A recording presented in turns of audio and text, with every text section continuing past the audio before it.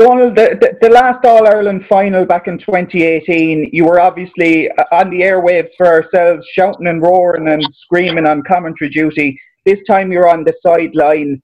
Obviously a major difference. Which is more enjoyable? Which is more nerve-wracking? I don't know. I suppose on the radio you can let your emotion run loose, and try and get maybe whoever's at home involved in the whole thing. But I suppose on the sideline, a small bit of a different role. You have to be kind of stone cold and trying to view the game and just make sure that we're all ticking over nicely. And if there's any concerns or issues or anything, I feel I can bring back to John on the sideline. We just go down and pass that on to him. You've played with a couple of them, obviously. You've watched others grow from underage hurlers to All-Ireland winning hurlers in 2018 and gained so much more experience over the last couple of years.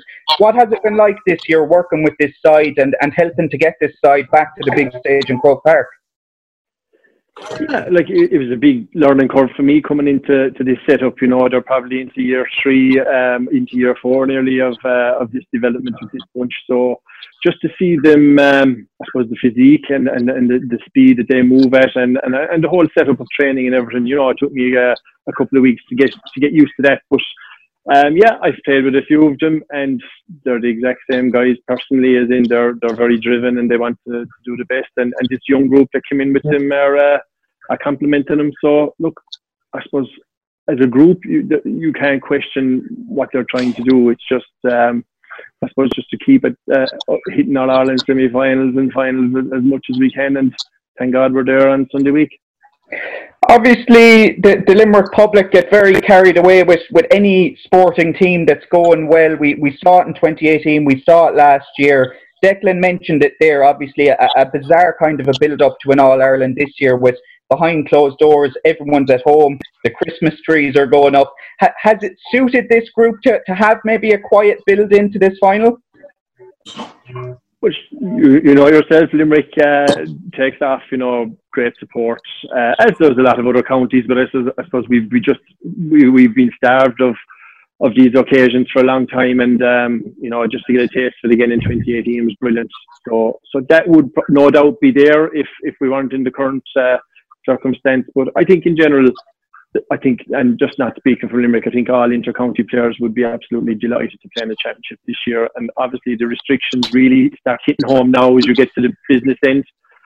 But look, I think if they had a choice to play in Croke Park and in our in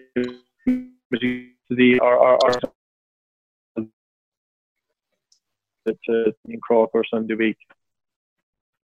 Yeah, Declan, just finally from me, Donald. I suppose back when you were calling that All-Ireland in 2018, you called an awful lot of, obviously, Shane Dowling goals. I know you have a panel now and a great panel and plenty of finishers to come off the bench. But how much has he been missed this year in someone that's such a natural goal scorer coming off the bench when you maybe want to kill off a game? Yeah, definitely. Look, Shane has been a revelation when he came on in 2018, and obviously that injury has forced him to retire. But yeah, he was one of those players, just a man for the big day, and you turn up with many important goal, none more than the All-Ireland final against Galway that year and the semi-final against Cork, that penalty. So look, this year.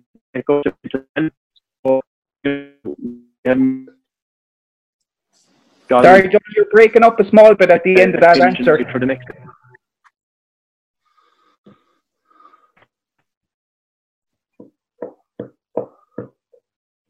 Can you hear? Yeah,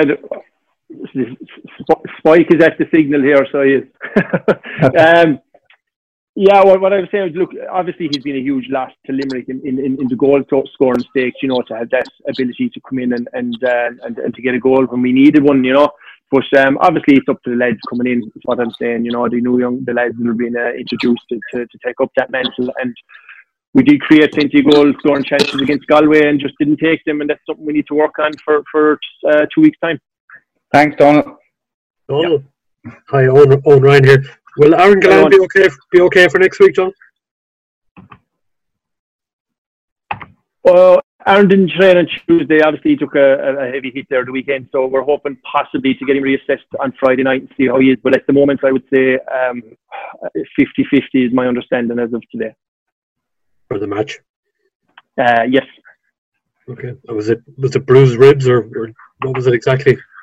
He took a heavy hit, and I think he had some breathing difficulties after, and I suppose our doctor deemed him necessary to head to the mater there, so they kept him overnight on precaution, so they were slightly concerned about him, but released the following day, which is great. So, and he came in to see us on Tuesday night, but obviously didn't train, so hopefully we'll know more towards the weekend. Oh, just another question on Aaron as well. His hand, one of his fingers seemed to be heavily bandaged. Did he re-break it after breaking it during that club window? He did. He went for an operation. It was actually not as bad as first feared. It was a ligament injury, as far as I know, and I suppose he possibly should have taken a couple of weeks to leave that recover. But he really wanted to get his fitness and get his hurling back as quick as possible, and he just basically played through the pain barrier. So yeah, he is playing with that slight finger strapped or whatever, but no tougher man than himself. And I suppose that in itself, he's the sort of guy who'll want to play even if he's not 100%, given the player he is. Yeah, he is. He had a hamstring injury. You can't escape from them either early on the season, and I think he made this miraculous recovery from it, which is a great sign of him. He does take a lot of punishment inside the edge of the square, so he's well able to mind himself too, which is great. Yeah, and the form of Limerick at the moment, maybe not even. Obviously not scoring the goals you'd want, but the form in general, do you think it's where it needs to be, or can it jump up a bit more?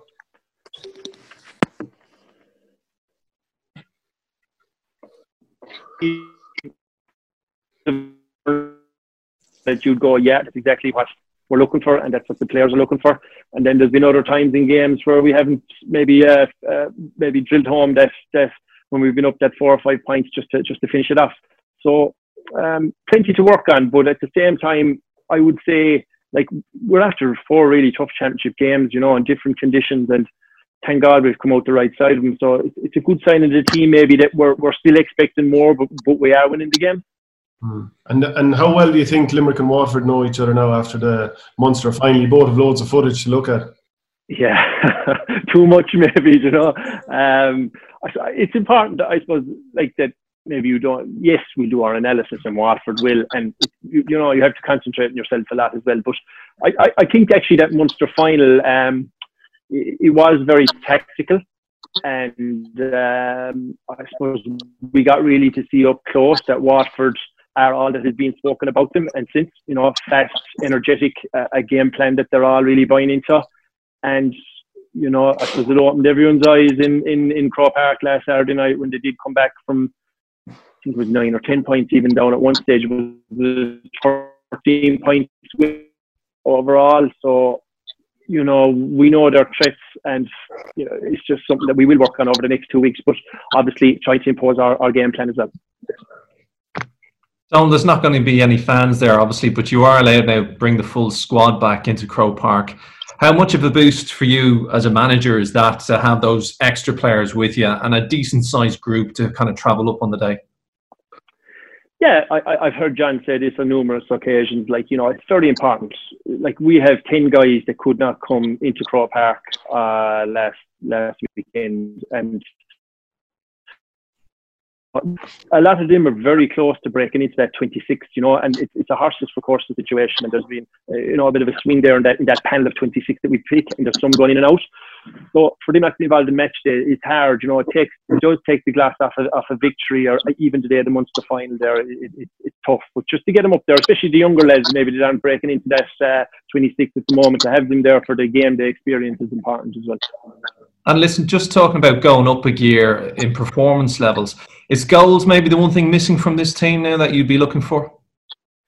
It possibly is one, we should be taking maybe a couple of more goal chances. Yes, we seem to create a lot more than we have been against Galway. We could have had maybe 2 anyway, if speaking personally. But yeah, it's something. But there's other things, we hit some terrible wides against Galway, and a lot of them